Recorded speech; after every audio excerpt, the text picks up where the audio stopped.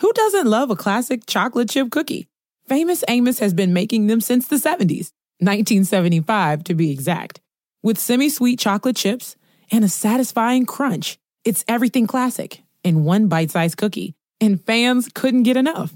That's right. You'll find our original recipe, the one you know and love, in every bag of Famous Amos original chocolate chip cookies. Find Famous Amos anywhere you buy your favorite snacks. Go spread the word. When you get a fresh, hot McCrispy from McDonald's and you can feel the heat coming through the bag, don't try to wait till you get home. Always respect hot chicken. The McCrispy, only at McDonald's. Ba-da-ba-ba-ba.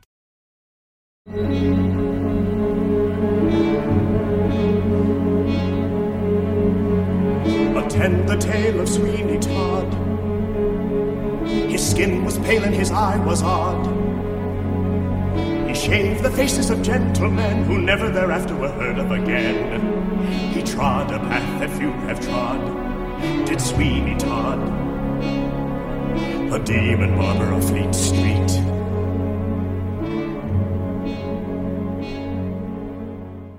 And with the ballad of Sweeney Todd, so begins our tale for today, as performed by Len Cariou and Company in the original 1979 Broadway cast recording. Since he first made his appearance in the flimsy pages of a Victorian penny dreadful, Sweeney Todd, the murderous and demon barber of London's Fleet Street, has captured the fascination of audiences from Victorian adolescence to modern-day theater audiences. What makes this frightening fellow, whose skin was pale and his eye was odd, gripping to us is that his crimes were violent, vengeful, and took advantage of the unsuspecting. Why, that could have been us. His story has been adapted and expanded since those penny dreadful days of Victorian London's 1830s to more modern times to portray a man whose life has gone very, very wrong. If it's possible to see any humanity amidst his horrific crimes, modern-day dramatists have attempted to tell that tale. Most notably, of course, is Stephen Sondheim and Hugh Wheeler's groundbreaking musical adaptation that opened on Broadway in 1979. The Broadway stage is about to get a new production of this brilliant and classic musical, and hence the Gilded Gentleman finds this a good moment to go back in time to look at the sources for just who Sweeney Todd was, the Victorian world of the penny dreadfuls that made him popular, and just how brightly the glint of his razor still shines for spellbound audiences today. And as a very special treat, the Gilded Gentleman audience will have the opportunity to hear from someone who knows this show better than most. This episode includes my interview with actress and singer Sarah Rice, who created the role of Joanna in the original 1979 Broadway production.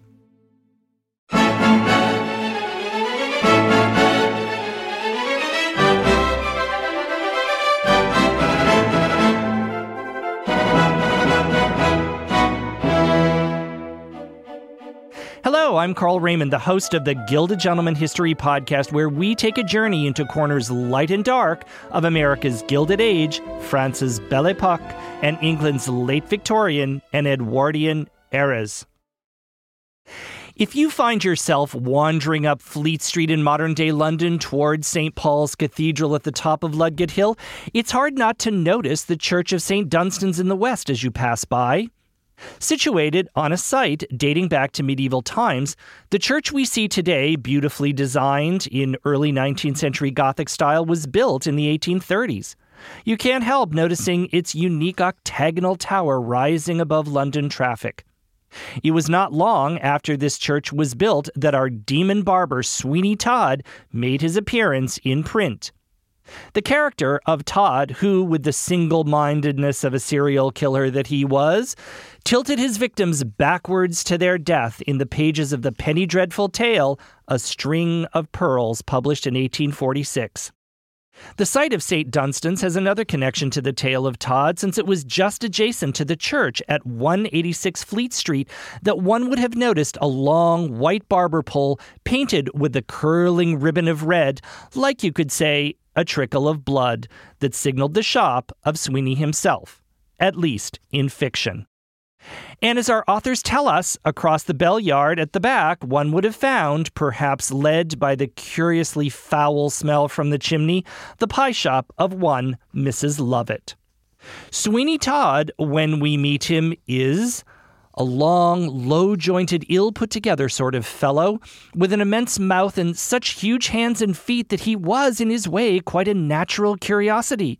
And what was more wonderful, considering his trade, there was never seen such a head of hair as Sweeney Todd's.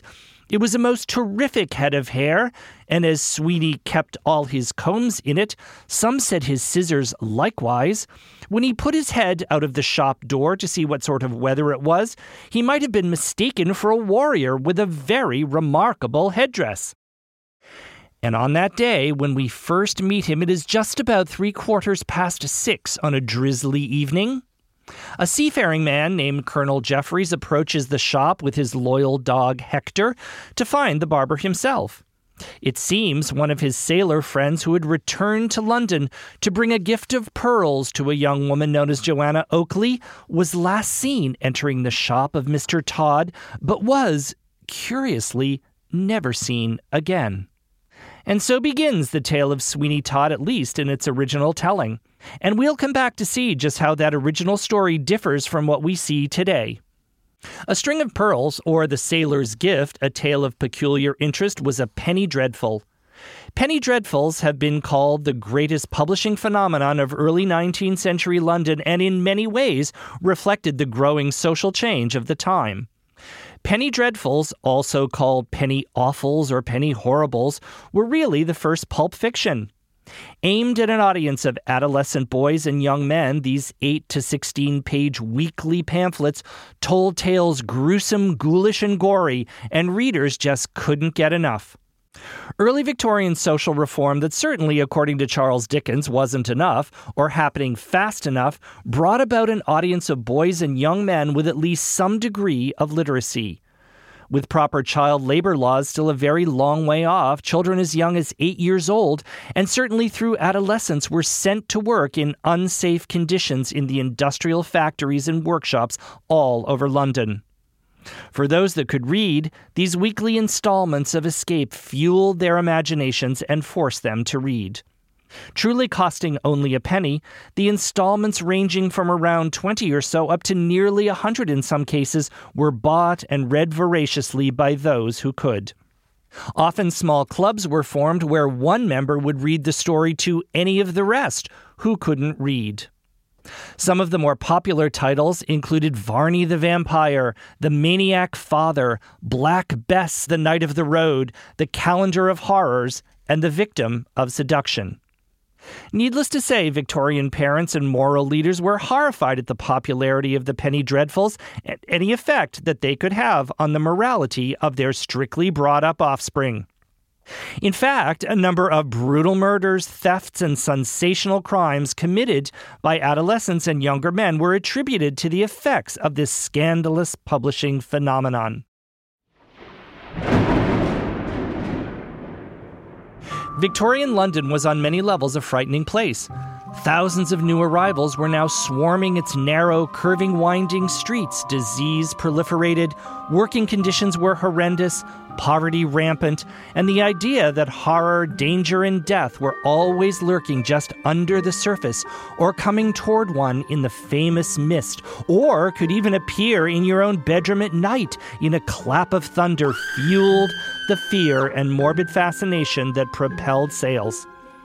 The Victorian world was obsessed with the neo-Gothic sensibility of the supernatural, and much of London's population believed wholeheartedly in ghosts and other creatures like vampires, and some thought they walked among them unnoticed and ready to kill.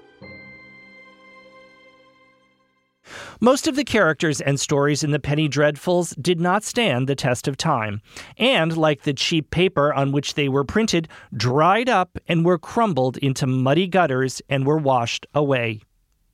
But the tale and character of Sweeney Todd was different. Here was a story that involved revenge, rage, and class inequalities among other issues. It also fueled the Victorian fascination with serial killers and the gruesome nature of Sweeney and Mrs. Lovett's cannibalistic crimes. The tale of Sweeney Todd, unlike most of the other penny dreadful fodder, was transformed to gather new audiences far beyond the pulpy pages. The actual authorship of the story has been debated and remains unproven. There has been curiosity and speculation that the original story was actually based on fact, that there lurked in the pages of history butchers who chopped up their prey into bits. Scholars and authors have debated and debunked, but all agree it's best to know just exactly who is making your meat pies, and really it's best to buy them from a reliable source.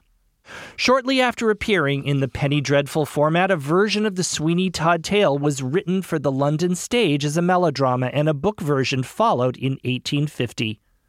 Additional adaptations were made for the stage, and even Sweeney crossed the English Channel to spread its macabre sensibility to French audiences. 2 British silent film versions were made in the 1920s and 1930s. You may be surprised to know that Sweeney Todd actually made his Broadway debut in 1924 in a non-musical version still based on the original tale. And Sweeney was played by popular British actor Robert Vivian, and according to the New York Times, was thought excellent in his portrayal by New York audiences. Even though variations of the story appear in all the various versions, Sweeney remained an unsympathetic character, murderous to the core, and audiences clapped at both his and Mrs. Lovett's final retribution. Sweeney poisons Mrs. Lovett, and Sweeney himself is ultimately apprehended by the police and hanged. Good, while messy, does triumph over evil. The tale of Sweeney turned dramatically in the early 1970s when British playwright, actor, and director Christopher Bond brought his version and his interpretation of the Sweeney story to the stage. In Bond's version, we learn Sweeney has a backstory, one now familiar to us. He was once the simple barber Benjamin Barker, with a beloved wife and daughter who, wrongly convicted of a crime, is sent to a prisoner's colony in Australia for 15 years. Upon returning to London, he learns his young wife was assaulted by the evil Judge Turpin, who has been keeping his daughter Joanna as his ward. It is his sense of rage and revenge that lead to his own horrific crimes. In the original tale, we know nothing of Sweeney's origins. He remains a one-dimensional image of evil. Mrs. Lovett is strictly a business partner, not a romantic interest. The character of Joanna is not his daughter, rather the intended recipient of the aforementioned string of pearls. However, it is with her pluck and courage dressing as a boy and infiltrating Sweeney's shop by working for him she uncovers the repercussions of his razor. Joanna is finally reunited with her lover, the supposedly dead Mark, who had been held captive by Mrs. Lovett and forced to work as her cook. So at least part of the original tale had a happy end. It was called a romance, after all. As we look at any production of the Sondheim Wheeler musical, now knowing from whence Sweeney has come, this understanding helps us appreciate just how its creator's genius has widened and enriched the tale. As the audience, we can choose whom we see. Do we see Sweeney Todd, or do we see Benjamin Barker?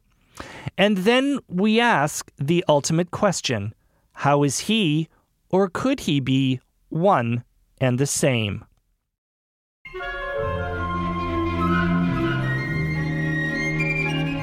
Greenfinch and linnet bird, nightingale, blackbird, how is it you sing? How can you jubilate sitting in cages, never taking wing?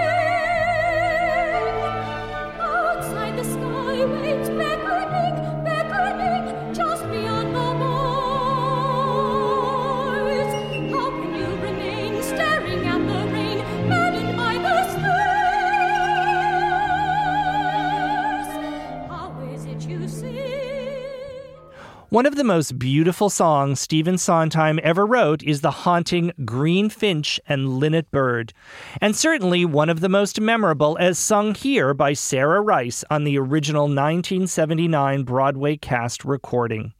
In order to gain even deeper perspective into the tale of Sweeney and the original Broadway production, I am joined by my very special guest today, Sarah Rice, who shares not only insight on creating the role of Joanna, but just what it was like to work with Stephen Sondheim, Hal Prince, and the original stars of the show.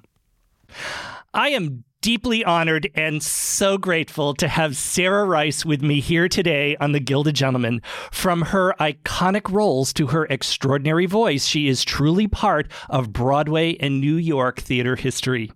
Sarah often says that she came to New York with 2 cats, $100, and a piano. Shortly after arriving, she landed the role of Louisa in the original production of the off-Broadway classic The Fantastics, in which she continued to appear off and on for 2 years. Trained for the opera stage with her coloratura voice, Sarah has performed nationally and internationally on stages from the acclaimed Santa Fe Opera to the original and legendary La Fenice in Venice, Italy. Her opera roles include so many classics from the repertory, including Marie in Donizetti's The Daughter of the Regiment, to Gilda in Rigoletto, and appearances in The Merry Widow alongside the great Joan Sutherland herself. Her roles for the musical theater include Christine in the Montreal and San Francisco productions of Phantom of the Opera, Marion in The Music Man, Maria in West Side Story, and Anne in Sondheim's A Little Night Music, among, again, so many others. But perhaps her most extraordinary night of all was on March 1st, 1979, when she stepped onto the stage of Broadway's Uris Theater, today's Gershwin Theater, to create the role of Joanna in the original Broadway production of Stephen Sondheim's Sweeney Todd, which she went on to record, as many listeners will well know, for the original cast album. It is that moment, that role, and that experience that brings her to the Gilded Gentleman today. Sarah, I am so honored to have you with me today on the Gilded Gentleman. Thank you, Carl, and I'm so thrilled to be here. I'm so happy you're here. So, Sarah, you said the other day when we were chatting that it was Sondheim, in many ways, that brought you to New York. You were training for an operatic career. But can you talk about that? How did you land in New York in the first place? Well, I was too young to sing opera yet, so I was still studying. But back in Arizona, a theater friend of mine and we would listen in his bedroom on his little record player, all the Sondheim musicals, the Follies and Company and the Little Night Music. And I love French impressionistic music. And it was like, oh my God. And of course, I wanted to be Victoria Mallory when I grew up. And so it was like, that was one of the things that really made me want to come, to be part of that world. So it was Sondheim, and it was also Tom Jones and Harvey Schmidt. I wanted to do the Fantastics. I could not get arrested in Arizona in the role. They would not hire me because they were hiring very pretty girls at the time. And I looked like the girl next door. I mean, I wasn't hideous, but I wasn't Hollywood pretty. So I could not get arrested in the role at all. So I won a singing contest for Phoenix Musical Theater for $400, and I won $400, and they wouldn't give me the money till I left town. And so that paid for my one-way plane ticket and to bring the cats and the piano and stuff. It's what paid for it. And they wanted me to start a career. They didn't want me to waste the money in Arizona. And start a career, you certainly did. So you landed in New York, you landed in the Fantastics, and then this opportunity came to audition for Joanna in this new Sondheim musical. How did that all come about? Well, I had an agent, and they wanted a legit soprano, which is unusual in Broadway musicals today. So they wanted us to audition with opera arias. So I went and I sang every coloratura aria that I had at that point. And it was between me and Betsy Jocelyn. And they had us call back 5 times because they couldn't decide. There was a faction that wanted Betsy and there was a faction that wanted me.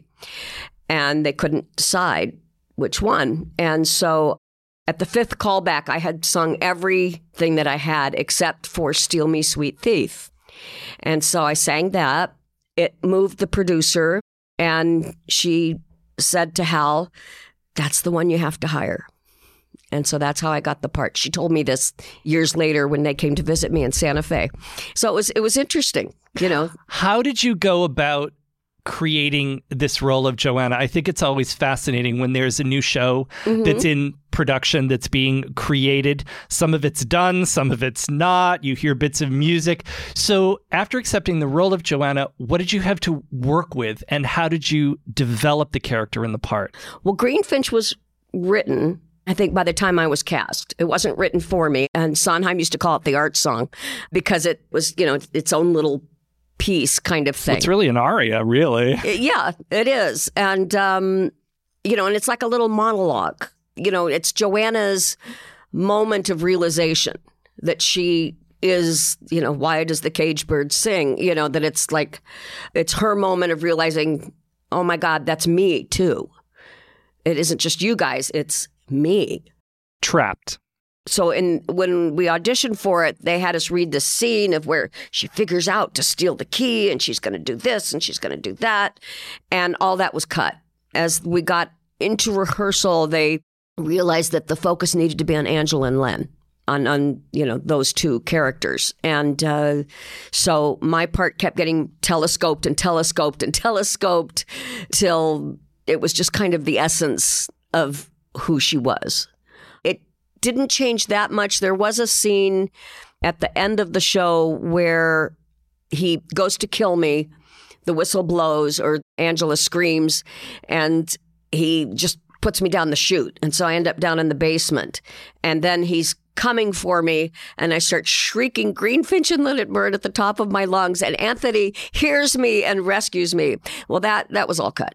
So it became less involved, but I knew the history, so I knew how to bridge everything got reduced to like one or two lines, but at least I knew where I was coming from.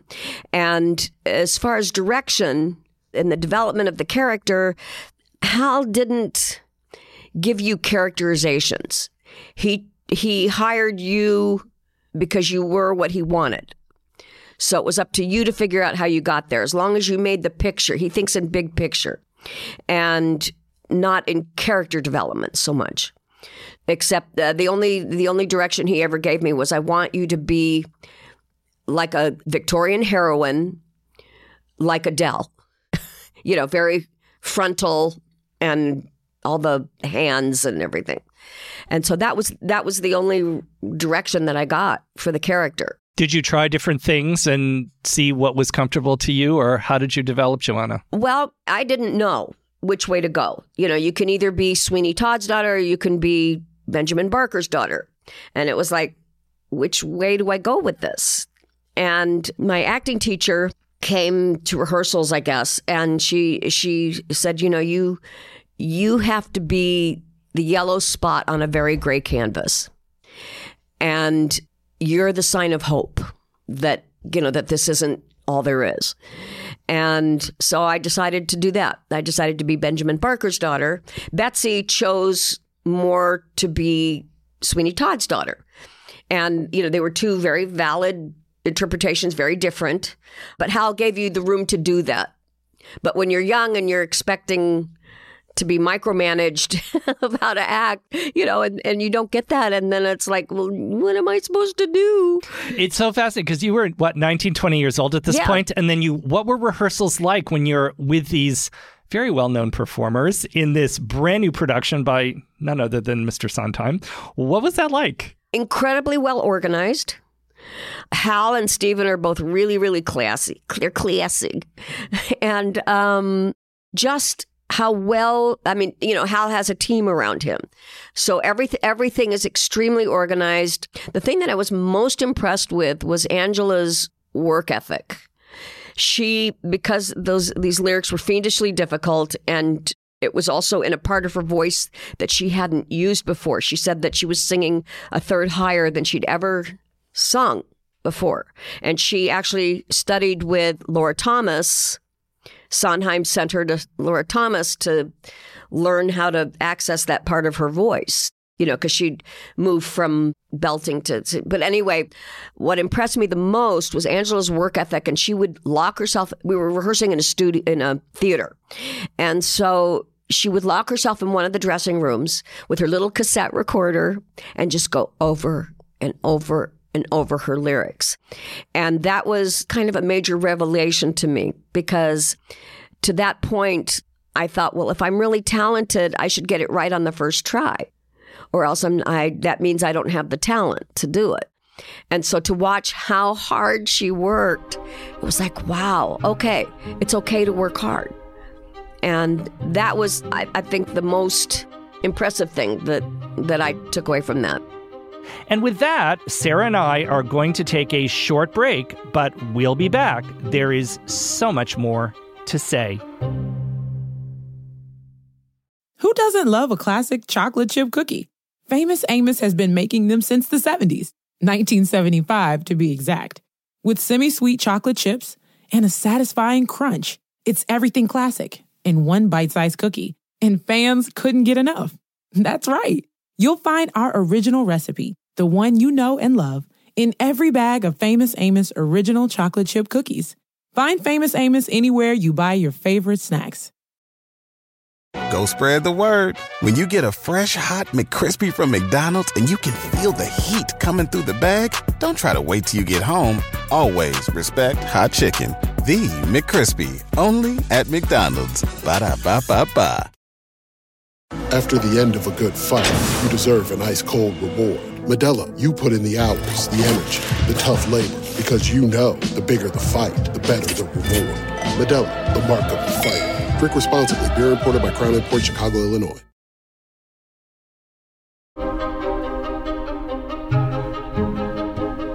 And we're back. I'm Carl Raymond, host of the Gilded Gentleman History Podcast, and today we are visiting the Victorian world of Sweeney Todd with Sarah Rice, creator of the character of Joanna in the original Broadway production. One of the things that strikes me about a great deal of Sondheim's work, and we're going to talk about some of the other productions and things that you've sung in a few minutes, but correct me if I'm wrong, but it's operatic. It's very Mozart in the sense, because you have to learn everybody else's part in addition to yours, so that there's no time in between you singing and another character singing. You essentially have to learn the entire ensemble, correct? Yes, and also with Sondheim, a dotted note is there for a reason. So you have to learn, like with Mozart, you have to learn it completely cleanly, because everything is there. He's very specific about words. You can't kind of gloss over it. You have to really learn it exactly and cleanly, because it all means something. And even, 40 years later, when I still sing Greenfinch and publicly, and when I do, it's like, oh my God, that's what that means. Well, that's really interesting, because I think one of the many extraordinary things about Sondheim is that you can grow with the lyrics, grow with the meaning of the song. When I was 14 years old, I had no idea what Send in the Clowns meant. And now at this point in my life, I know exactly what Send in the Clowns, right? So talk about the evolution of Greenfinch and Linnet Bird. What did it mean to you when you performed it in the show? And what does it mean singing now? Well, back then it was, please God, don't let me fall off the back of this tall those platform. Stairs. It was a postage-sized stamp that I was standing on in these crocheted gloves. And the reticule. Yes. And they would swing me out on this thing, and there was no back on it. And I fall down standing up. I just do. And I was so scared all the time that I was going to fall off, just lean back and fall off the back. So mostly it was fear of, please God, let me stay on this thing. But, Greenfinch then, it slowly evolved. I have a funny Sondheim story. The first time I was off book with Greenfinch in rehearsal, and it was 10 a.m. and I don't do mornings very well. And I had been taking this opera acting class where they taught you to ad lib in different languages, so that if you ever went up on stage, you could just keep going with something, and no one's going to know the difference, mostly. So I was off book for the first time, first thing in the morning, and I sang, "How can you refrain?" instead of "How can you remain?" And I thought, good save. And I got off stage into the wings, and Sondheim came up to me and he said, "If you knew what you were singing about, you wouldn't have made that mistake." And it was like, whoa. He was right. And the nice thing is that I guess he thought I got it right somewhere, because years later he chose my rendition of Greenfinch as his favorite recording of Greenfinch. And it's in the Smithsonian. There was like a compilation recording that they did of his favorite renditions of different things of his. And my Greenfinch made it into that category. So I'm proud of that, especially coming from, if you knew what you were singing about, you wouldn't have made that mistake. What did you learn the most from working with Stephen Sondheim? How exact you have to be in learning his music. But the thing is that so many times, especially in cabaret, pianists want to improve on the harmonies and stuff, or they're not really learning what it is. And the thing is that he's so specific. If you don't do it as he wrote it, and it doesn't mean that you can't do other renditions of it and things like that, but I guess because I was baby trained by the master, that if I don't hear the right harmony in the accompaniment, and the accompaniment is like an acting partner. That was the thing with the orchestrations, and the whole thing is that if it's not right, you go down the wrong path. It'll shoot you into a whole nother key or something. He's just so specific. And that's what I learned, is that you just have to really learn it exactly. Then if you decide to do an arrangement of it or do something else, I mean, he got a lot looser with it in later years. In the beginning, it was like, if you couldn't do the role, he didn't want you singing it, kind of thing. He didn't want anything done to it, but he relaxed a lot in later years as everybody was singing it. Well, the other thing, too, that always struck me about Sondheim's music, it's very exposed, right? And that's very true of Mozart, too. You can't hide behind much in a Mozart ensemble. And right. You can't... or even a solo. You can't. Right. And that's true, really, of Sondheim, too, right? You can't hide. You got to get it right. You have to get it right. And it's right with specificity. That there's a reason that he's done it that way. And it's up to you to figure out why. But he had very specific reasons for doing it. It's like a phrase in one part of the song will be different than the phrase the next time you sing it. And it's for a reason.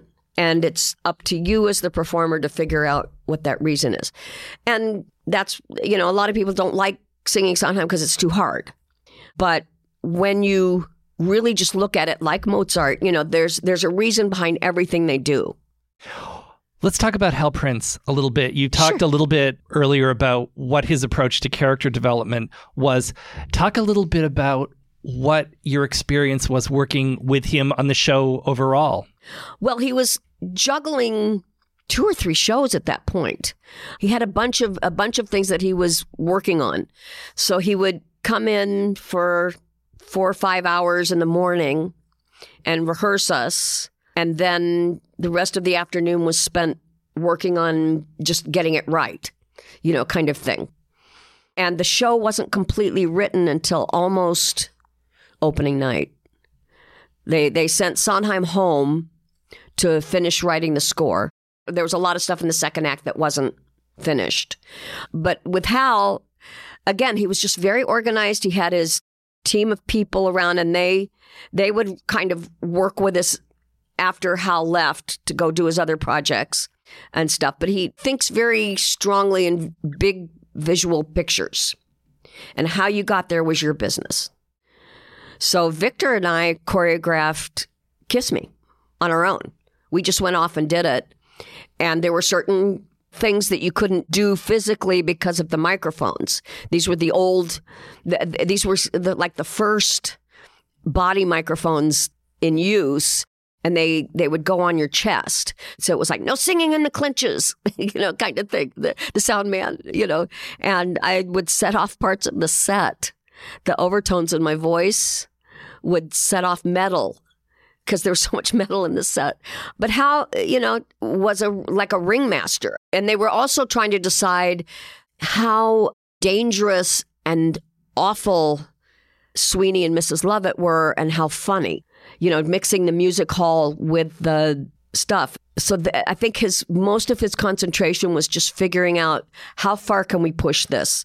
Because the original script that I saw, and I don't know what version that was in the long line of development, but there was a lot more grand guignol in it.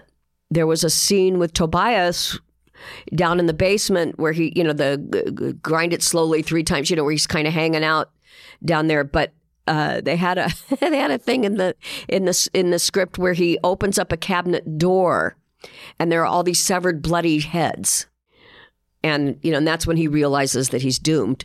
But that never made it into the show because they just figured it was too much, and the judge's song was cut from the show, although they put it into the album, and now nobody thinks anything of it. They do it in high schools. Well, it's fascinating because when the show came out, of course, this was a shock, right? So it was tragic. It was a little But it was bloody. Totally Rigoletto. Well, I know, but in opera, you don't think about it. If people really thought about opera, right, Sarah, they'd be horrified of all the stuff that really goes on. But well, we used to say the byline for the show was "You always eat the one you love." But yeah, people didn't know what to make of it. This was not Some Enchanted Evening. Although, South Pacific deals with heavy... Absolutely. Well, so does Rodgers and Hammerstein. I mean, so much of that is about prejudice and societal issues, which people don't often think about either. Yeah. Right. But it definitely was not 42nd Street. Did you know you had a hit right off the bat? No. We didn't know if we had Springtime for Hitler or not. The producers kept coming back to us and saying, contrary to word on the street, we are not closing, it's going to be okay. I mean, there were, especially matinees, where it was like the winds whistling in the caverns. And I don't think it made its money back. I don't know until the tour and all the other stuff years later. But people just didn't know what to make of it. Although I have to say, every 10-year-old boy who saw it loved it. So I want to talk about your esteemed colleagues. Again, you've mentioned them a little bit, Len Cariou and Angela Lansbury. And you actually have said that Angela Lansbury's dressing room was one of the most fun places in the theater to hang out. Why was that? She was like the mother hen to us all. And she made sure that each of us felt like we were valued. She was amazing. She knew the carpenter's name, the assistant carpenter, the swing. She knew everybody's names. And in her dressing room, it was Yul Brynner's dressing room. So it was the front part, and then the dressing part was, in another room. And so Corinne, her dresser, they would keep bowls of M&Ms for us in the dressing room. And we were allowed to go in there and hang out in that front part. And then if Angela needed her privacy, she would, if we knew the door was closed, that meant not to.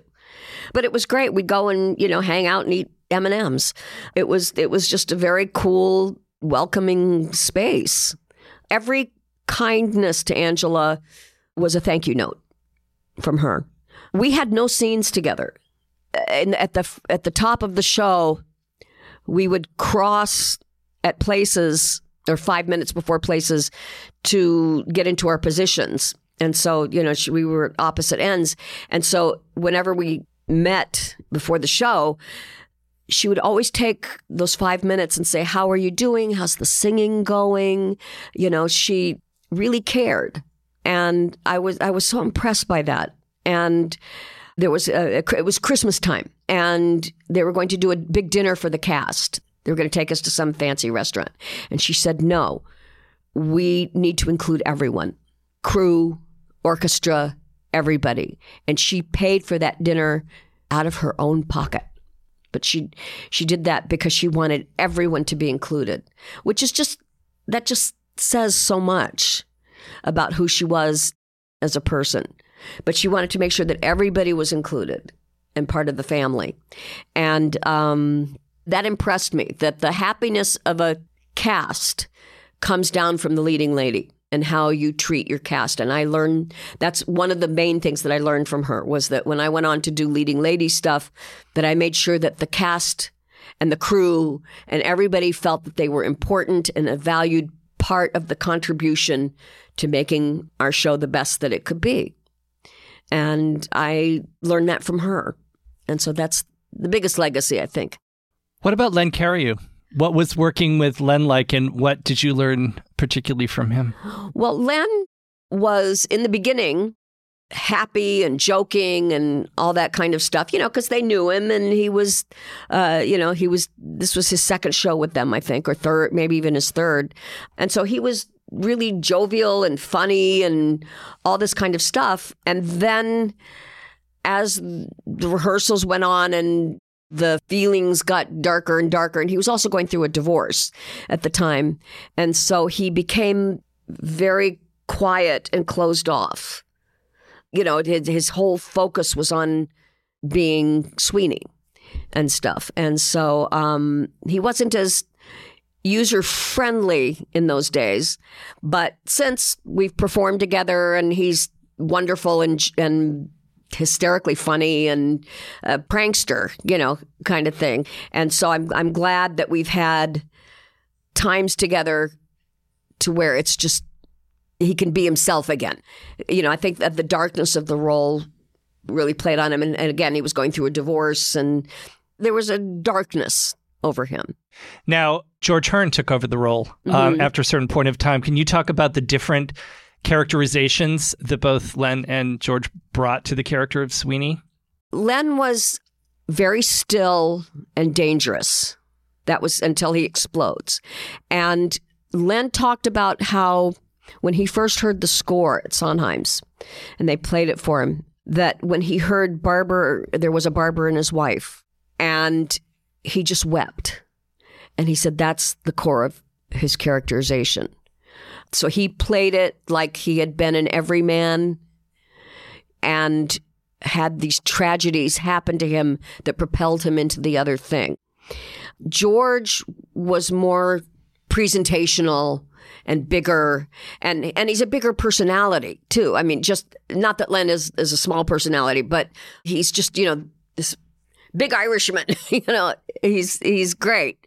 And I saw his, many times his performances. I'd never performed with him, and I'm sorry that I didn't get a chance to do that. But again, two very different interpretations. And there are people who say, that was the best one. No, that was the best one. No, that one, It's amazing to me how many different ways you can play the same thing. Well, that's perfect lead into my next question. So if you were to play the role, I have two questions, actually. If you were to play the role of Joanna today, what would you do differently? Plastic surgery? No. Probably just trust myself more. I wanted so bad in those days to be good and to do the right thing and to, I went into every performance wanting to do my best and stuff and not sure if I could and all that stuff. And now probably the only difference would be, it's just, okay, just trust. You give your best and not everyone's going to like it, but it's the best that you have at the moment. Well, it's a pretty good life lesson, right? Whether it's theater or not. Yes, right. So now let's pretend, we'll suspend all space and time and everything else. When you look at all the other roles in Sweeney, is there another role that you would love to play, whether it's male or female or, is there anything else that you really found fascinating in the characters? Well, one of the things I'd love to do before I get too old to do it is I'd love to do Baker Woman, just because I knew all of Merle Louise's secret acting things that she did that were just so amazing that no one else has ever recreated because they didn't know. They were for instance, that bundle of rags that she would carry around. Did you see the show actually? Not that one, but I've seen, yeah. Okay. Well, the bundle of rags that she carries around with her, she brought a rag doll of her actual daughters that was in that bundle of rags. And of course, over time, it just became so filthy you couldn't tell what it was. And that's why she was so protective of that bundle, because that was her baby in there. Her daughter, it was a connection to her daughter. That's all she had left. I mean, just things like that. And another moment that that people have never been able to really recreate, which I don't understand, but it's been problematic. In the show, when she's up in Sweeney Todd's parlor at the end of the show, right before she's killed, and she's there and she sees the trunk, which is from before, and then she does the gesture of opening the window like she did in the beginning of the show. And for a moment, she realizes who she is. It's like it's a moment of clarity for her. And then Sweeney comes in and startles her, and then she's back to the other thing. And with dementia, that happens a lot of times. You know, it's like there'll be a moment, something will trigger that moment of clarity. And that even makes it more tragic, I think. You know, that it's like, absolutely, for that moment, she knows who she is. She's Lucy again. And then it's gone. And she's killed. When you see productions of Sweeney today, what goes through your mind? What do you think? I love all the different interpretations. I think one of the good things that the film did was it opened it up. It made the character, you know, I mean, Helena Bonham Carter is so different from Angela because for so many years they were casting Angela light. You know, that people who kind of had the essence of Angela. And it's like Helena Bonham Carter is so different. And so is Johnny Depp. You know, that it's like it's opened it up to many different interpretations. I went down to the Asolo Theater to see their production of it. And it was wonderful. It was kind of like Kurt Weill in its feeling. It was very presentational and white face and the whole thing. And I was very moved by it. You know, the two playing Sweeney and Mrs. Lovett were wonderful, and they made me forget. To me, a good production is when it makes you forget when you know the ending, but you forget and you go along for the ride, and it's like no, you know, kind of thing. And they did that, and it was very, very different. So you know, different directors now are putting their stamp on it. You know, that it wasn't just Teeny Todd, which is great. And it'll be interesting to see what Josh Groban and Anna Lee Ashford do with it. You know, what their interpretation is of. I mean, it's been in a pie shop now, and it's been, you know, all these different things, and I think it's great. You'll have to come back on The Gilded Gentleman after you see it, and we'll have a little follow-up about that. I think that would be fun. Cigarette. Right. So let's scope out a little bit, and I'd like to talk about your work with Sondheim, because you've sung a great deal of his work and continue to do that. What are some other Sondheim works that you love to sing, and why? My favorite of everything Sondheim is I Remember. And I had one of the things that we sat in my friend's bedroom and listened to was the Sondheim musical tribute, the thing with the Scrabble tiles on it and stuff. And hearing Victoria Mallory sing that, again, it was the most beautiful thing I'd ever heard. And what I love about it is that those lyrics apply to so many different things. Of course, it's all a reference to items in a department store that she's just thinking back, and she doesn't really know what sky is. It's like ink, you know, because that's what she knows and stuff. But the overarching thing of it, it's just, to me, it's hauntingly beautiful, and it just stays with you. There's so much of Sondheim that is just incredible. Buddy's Eyes, just the layers of that, you know, that she's lying, that everything she's talking about isn't really true. And she's trying to impress this former lover with how happy her life is, and she's lying. And so there's all these different layers. You know, I would love to do The Road You Didn't Take.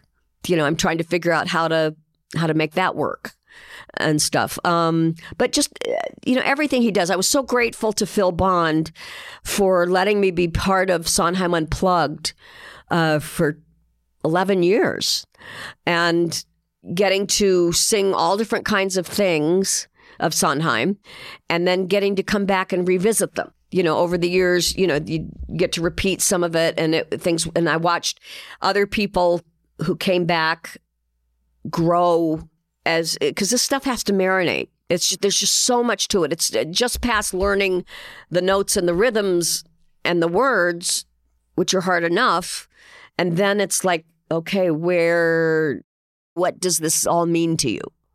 Do you think that is really the genius of what Stephen Sondheim's music and work was? Oh, yes. Oh, definitely. I mean, I love Jerry Herman too, and I love Stephen Schwartz and all and even Andrew Lloyd Webber, who I like because he likes Pre-Raphaelite art. So it's like, okay, you're all right, kind of thing. That each thing is like, when Sondheim died, I said, thank you for being my Cyrano to my very inarticulate Christian. That it's like with Sondheim, you're really speaking of life things, life moments, and that he really gets in there, gets deep in that stuff, and that's what's so satisfying about singing it. What was interesting with the Sondheim Unplugged is that people would come back who had done these roles in their youth and then come back and revisit it as older people, obviously, and just the depth and stuff. And I'm proud of the fact that I still sing Greenfinch publicly in the original key. Not my original key and Betsy's original key, which was a little higher, which was better for me. But still, I'm singing it, not that anybody cares other than me, but just the fact that, okay, I can still do this. If you were talking to a young singer standing right here today with us that was beginning to learn some Sondheim, what would you want to pass on to them that Sondheim passed on to you? Don't fudge it. Learn it exactly and figure it out from there. You have said in interviews, and I love this, when you don't know what you can't do, then you trust everything will be okay. Yes. Can you talk about how that's been true for you? I had a roommate that used to say, how did you do this? And he said, well, I didn't know I couldn't. And so that sort of became our life plan. You trust that everything's going to be okay. I mean, I still do that in my saner moments. So you just throw your bread out on the water and you see what comes back to you. I mean, look at what you've done, with these podcasts and, just a whole career of this wonderful illumination that you're doing of these things, in your way. And it's because you trusted that it would be okay somehow. You just jump off the cliff, right, Sarah? Yeah, you jump off the cliff and you flap your wings. But no, it's true. And part of the thing with this being the age that I am at this time, it's like, okay, where do I have a place in the world? Where can I matter? Where can I make a difference in the world? Each age brings different things. But when you're young and you don't know what you're doing, there's actually a syndrome that the less you know, the more you think you know. And so when you're young and you don't know, I mean, I have to tell you one very funny Sondheim thing that I said to Sondheim, and I'm really embarrassed, but it's youth. At the Tony party, I had discovered Rosenkavalier. And I remember talking to him and I remember saying, I don't know if you know this opera or not, but you should really listen to it sometime. I think you'd find it really beautiful. Yeah. Yeah. Okay. Because what'd he say? He just kind of went, I got to go get a drink. I'll see you later. I can't believe I actually said that to him. But you just don't know. You don't know what you don't know. I still don't know what I don't know. Well, none of us do, right? Yeah. So there's a new production of Sweeney about to open, of course, on Broadway. What's your advice for audiences coming to that show? What would you advise them to do in advance? What would you advise them to look out for? Do you have any advice for a new audience coming to Sweeney? No, just go and see it. Most people know it now from the movie. Just go and see it. Sarah, I have been so honored and so excited to have you here today. And our conversation has been on so many different aspects of your career, your performing, your experience with Sondheim and in Sweeney. Gosh, thank you so much for sitting with me today and having this chat. Thank you for asking. I was so honored that you were available and able to do it. So I hope, first of all, you'll come back to the Gilded Gentleman. Oh, ask me again. I think there are a lot of things we could talk about. Oh, God, yes. Thank you so much, Sarah. It's been a pleasure to have you here today. Thank you. I enjoyed it. And with that, I thank you, my listeners, for joining me today on the Gilded Gentleman History Podcast. The Gilded Gentleman is produced by Bowery Boys Media, and this episode was edited and produced by Kieran Gannon. I invite listeners to become patrons of the show on patreon.com/thegildedgentleman. Your support truly helps me manage the costs of researching, writing, and creating the show. I couldn't do it without you. I'll see you soon. And after all, what's life without a little glint of gold?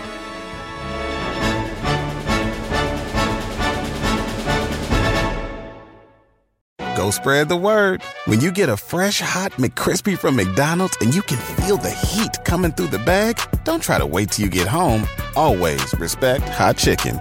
The McCrispy, only at McDonald's. Ba-da-ba-ba-ba.